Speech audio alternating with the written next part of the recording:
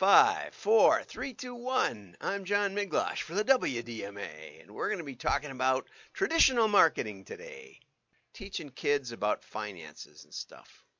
Chores done. Ready for our Greenlight payday, Mom. I'm gonna save half and put the rest on my debit card. You gave these kids their own debit card? Actually, Dad, Greenlight helps us teach the kids about money. We can set savings goals. And learn to invest in stocks. See? Back in my day, we kept our money in a mattress. That's where you kept your money?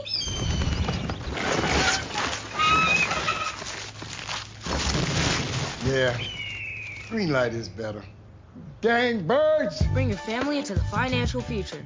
Chores done. Okay, so that was fun. Anyway, let's find out the backstory, right, from our friends over at the Drum. They have their ad of the day. That's where I get a lot of my material from. Okay, Greenlight ads expose archaic personal finance practices. And what's funny about that is that our most financially astute, well, we got a couple of them that are pretty financially astute. I was on my motorcycle this morning. It's a little chilly. But one of them, the third one, when she was about 5 years old, she looked around one day and she said, "You know, Dad, everything in the house is money." She got that you had to go and buy things, and everything that we had come from money. And so then she wanted to know how money worked. And when she got to be 8 or 9 or something, we didn't really pay allowances. We paid for chores sometimes, not very much, but we did do some things to help her. And one of the things she did was pick raspberries. We had wild raspberries in the yard, quite a bit of them, and black raspberries are very rare. You never see them in the grocery store. I've never seen them. And so we had a really good crop one year, and we weren't doing anything on a Saturday. And I said, "Megan, you want to sell some raspberries?" And she said, "Oh yeah, let's do that." And so we got a card table and we made a sign and we put it out by the road, and it was great. I went to the hardware store, and cars were zipping by at the end of the road, and I thought, and Matt, my son, her younger brother, was holding the sign and walking up and down and stuff. And they had a whole table of raspberries. And I thought, well, maybe they'll sell one or two and it'll be a good experience. So the hardware store is only 5 minutes away. So I get back in about 10 minutes and they're all sold out. I said, "Megan, you know what this means?" She said, "What?" I said, "You need to raise the price." Anyway, so she got diligent about it. I think she even hired the neighbor kids who were about her age. And she took us all to Great America, which was a couple of $100, and bought lunch and everything. I mean, it was really something. But the way she used to handle money, like when she was in high school, was she would have envelopes, and she would have an envelope for savings, an envelope for college, an envelope for fun or something. I don't remember what the envelopes were labeled, but every time she'd get any money in birthdays or holidays or job, she would put them in. She would put the cash in the envelopes, and then some of it she would deposit in the bank, and some of it she wouldn't. She'd keep for whatever she needed, for clothes or whatever. So she was always really good. So kids do enjoy learning about money, and now. This one says you should get, this is, a pretty good article here from Audrey Kemp over at the Drum. Devin Zimmerman, Vice President of Greenlight, said, "Our new TV ad connects with families using nostalgic humor that both parents and the kids can relate to, while showcasing the tremendous value Greenlight can bring to their everyday lives." Oh, and I want to add that my daughter Megan already had her 3-year-old, who's now 4, but when she was 3, they were out at the street selling cookies because Natalia wanted a backpack, and so Megan said, "Well, we'll have to earn the money for the backpack." So she brought in $50 worth of cash, and then Megan charged her for the cost of goods. So this pays for the flour and the chocolate chips She says I did that to her. I don't remember. I thought it was terrible, terrible cruelty to the kid.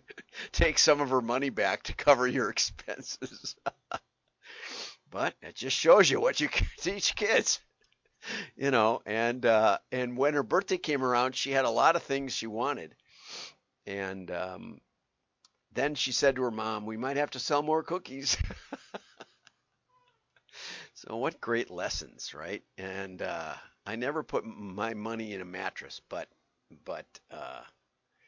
I was gonna say this company gives a debit card, and maybe they can't really do this, but Frank Abagnale Jr., who was the subject of the Catch Me If You Can show movie, who was a counterfeiter and ended up working for the FBI for years and years, helping catch counterfeiters, which we're going to talk about in a few minutes.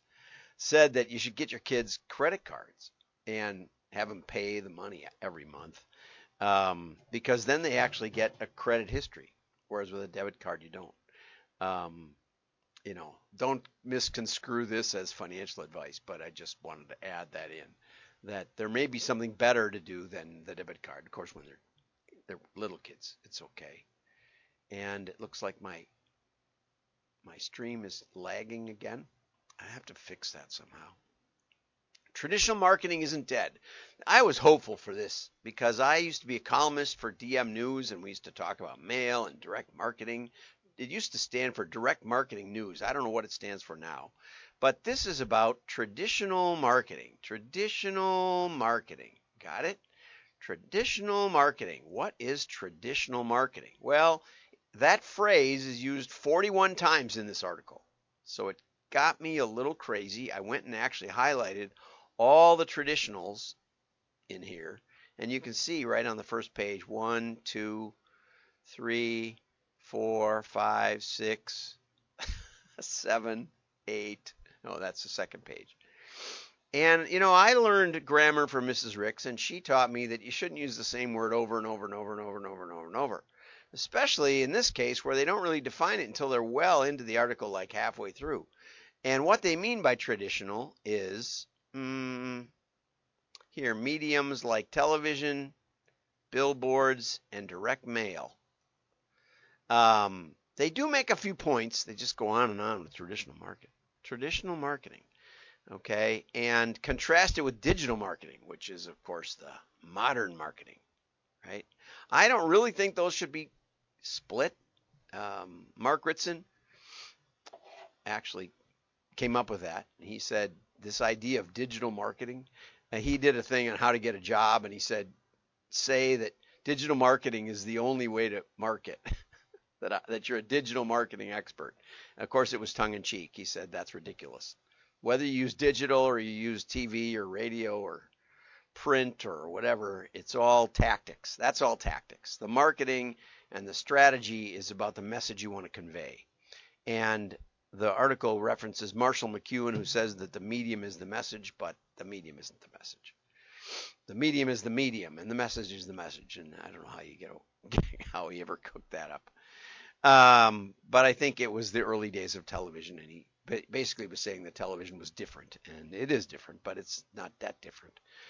And digital is not even a little different, because it's basically the same idea, broadcasting, blah, blah, blah, to people based on data. But the data is flawed, as we talked about last night. Excuse me. Oh, it's hay fever season for me. Mercy. Anyway. So, but they make a couple of good points that you can break through the clutter of digital. Digital is overbought and probably overpriced and under effective. So by using other medium, television, billboards, direct mail, you can probably get a deal, right? And they also made a point that it's more local, which I thought was interesting. Builds trust because, and here's that Marshall McLuhan thing, because traditional mediums are in our physical environment. I don't know how TV is, but they said, and there was something to that. They're sort of lumping it all together. I do make a lot of, I do talk a lot about the tactile nature of mail and how your brain has 10 times more neural receptors for touch than it does for sight. So it connects with you differently and probably better, and you remember it easier and other things like that. Or outdoor and television and radio are all detached, more detached than that. So they're trying to lump those together and contrast them with digital, which I don't agree with the premise. But I did like this tip: capture lead information by offering to mail print brochures and branded samples. Samples is a really good one. If you can give them something of value and get their real physical address, even if it's a drawing. I used to run whitetail.com, and we used to have a bow drawing from Matthew's archery, and we would say in the sign up, if you don't have your physical address, we're gonna pick a different name. So we had thousands and thousands of people online giving us their name, address, I think, and even phone number, because they wanted to be able to be contacted. And we told them, we're not going to contact you with email. We don't trust that.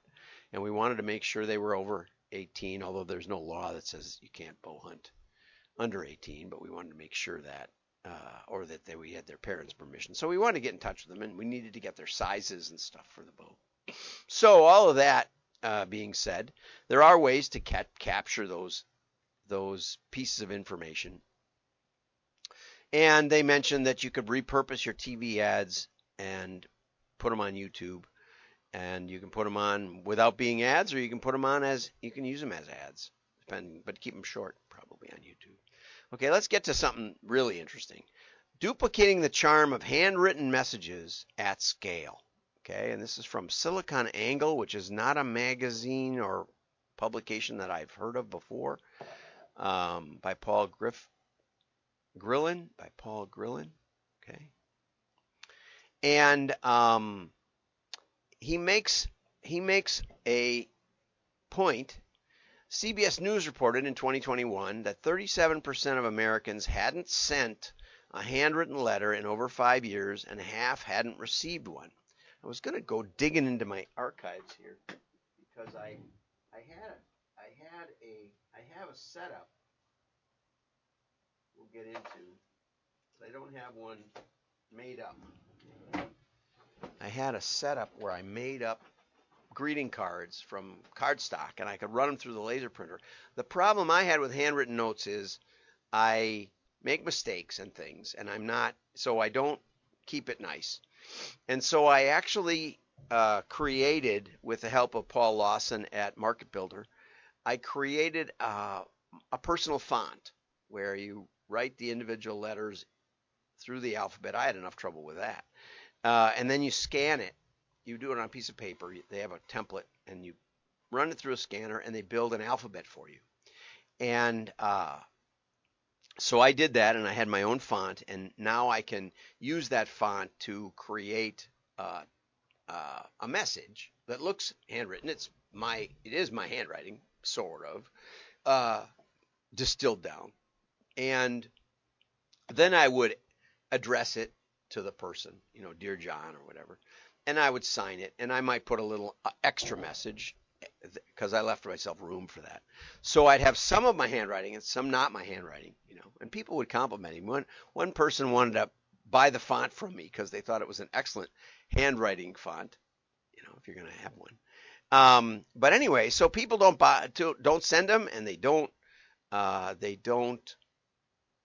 receive them either, and that's a shame. They should go to more baby showers. So we get the thank you notes. They're almost always handwritten. Okay, so anyway, the rarity of pen and ink messages makes them compelling enough that they usually get read. A study by the Direct Marketing Association a few years back found that 99% of handwritten letters are opened, compared with less than 10% of machine-generated mail.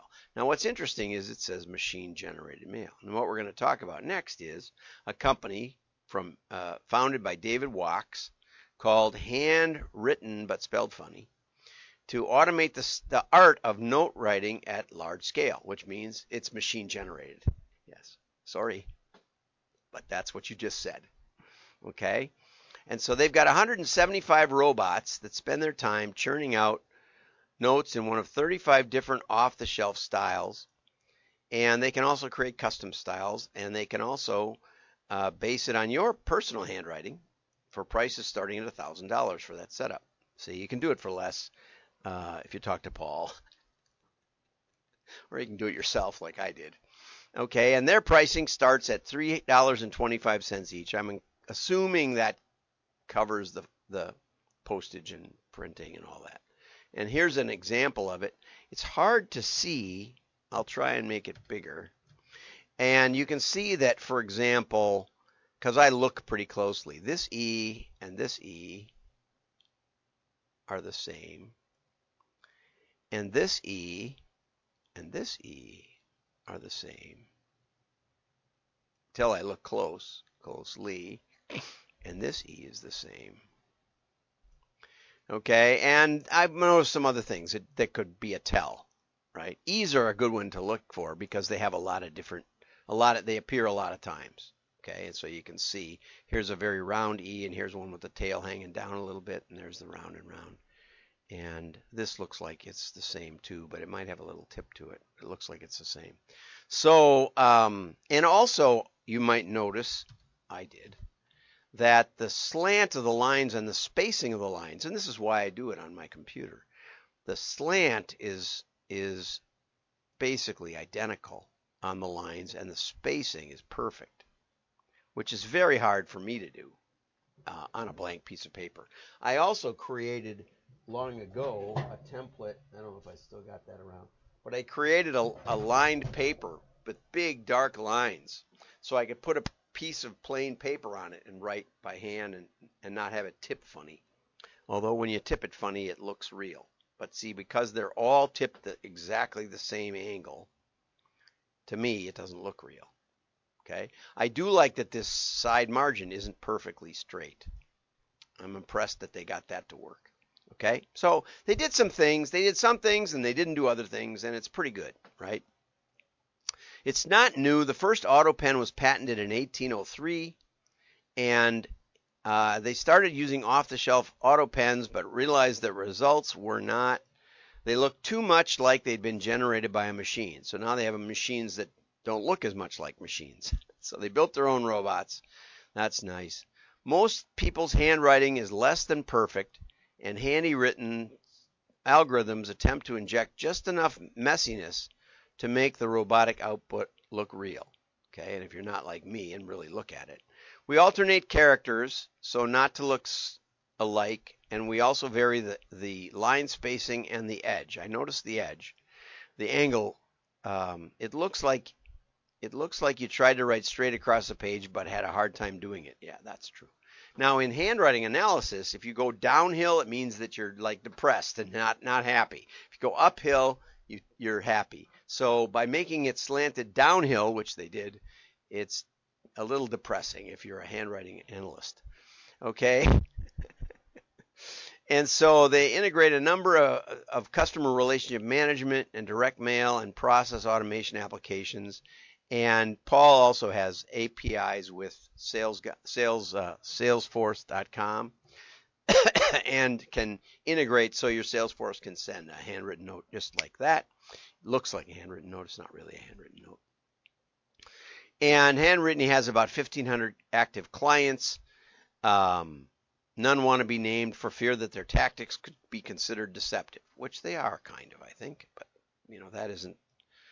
All advertising is a little bit of a story told at the advertisers in the advertiser's favor. That's what advertising is about. Okay, one car dealer switched from print to handwritten notes and said they saw a 27-fold increase in the response rate. Okay, now I'm starting to work, full disclaimer, with old school marketing, and part of the reason I'm working with them is because I was impressed with their mailer. And so here's their mailer.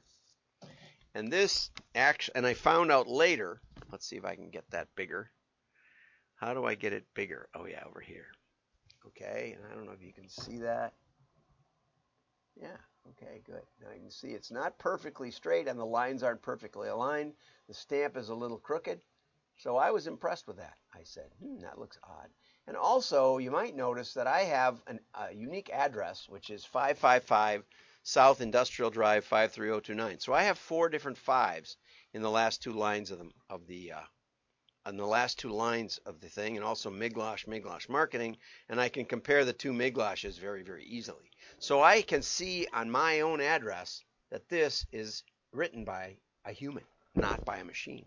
I was impressed with that. And then the rest of it had another handwritten post-it note in the inside.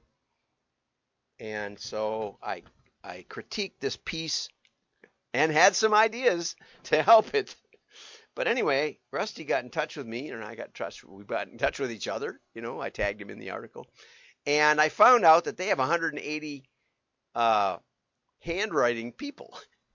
They're the largest employer in their town, employing actual humans to actually write messages, and they're growing like crazy because they have, instead of 175 robots, they have, which I'm sure somebody has to tend, they have real human people.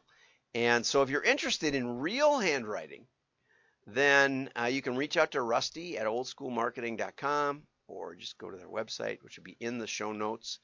And that's the real way to go. That's the real way to go. There's plenty of humans around. They're looking for something to do that they could do at home and something like that.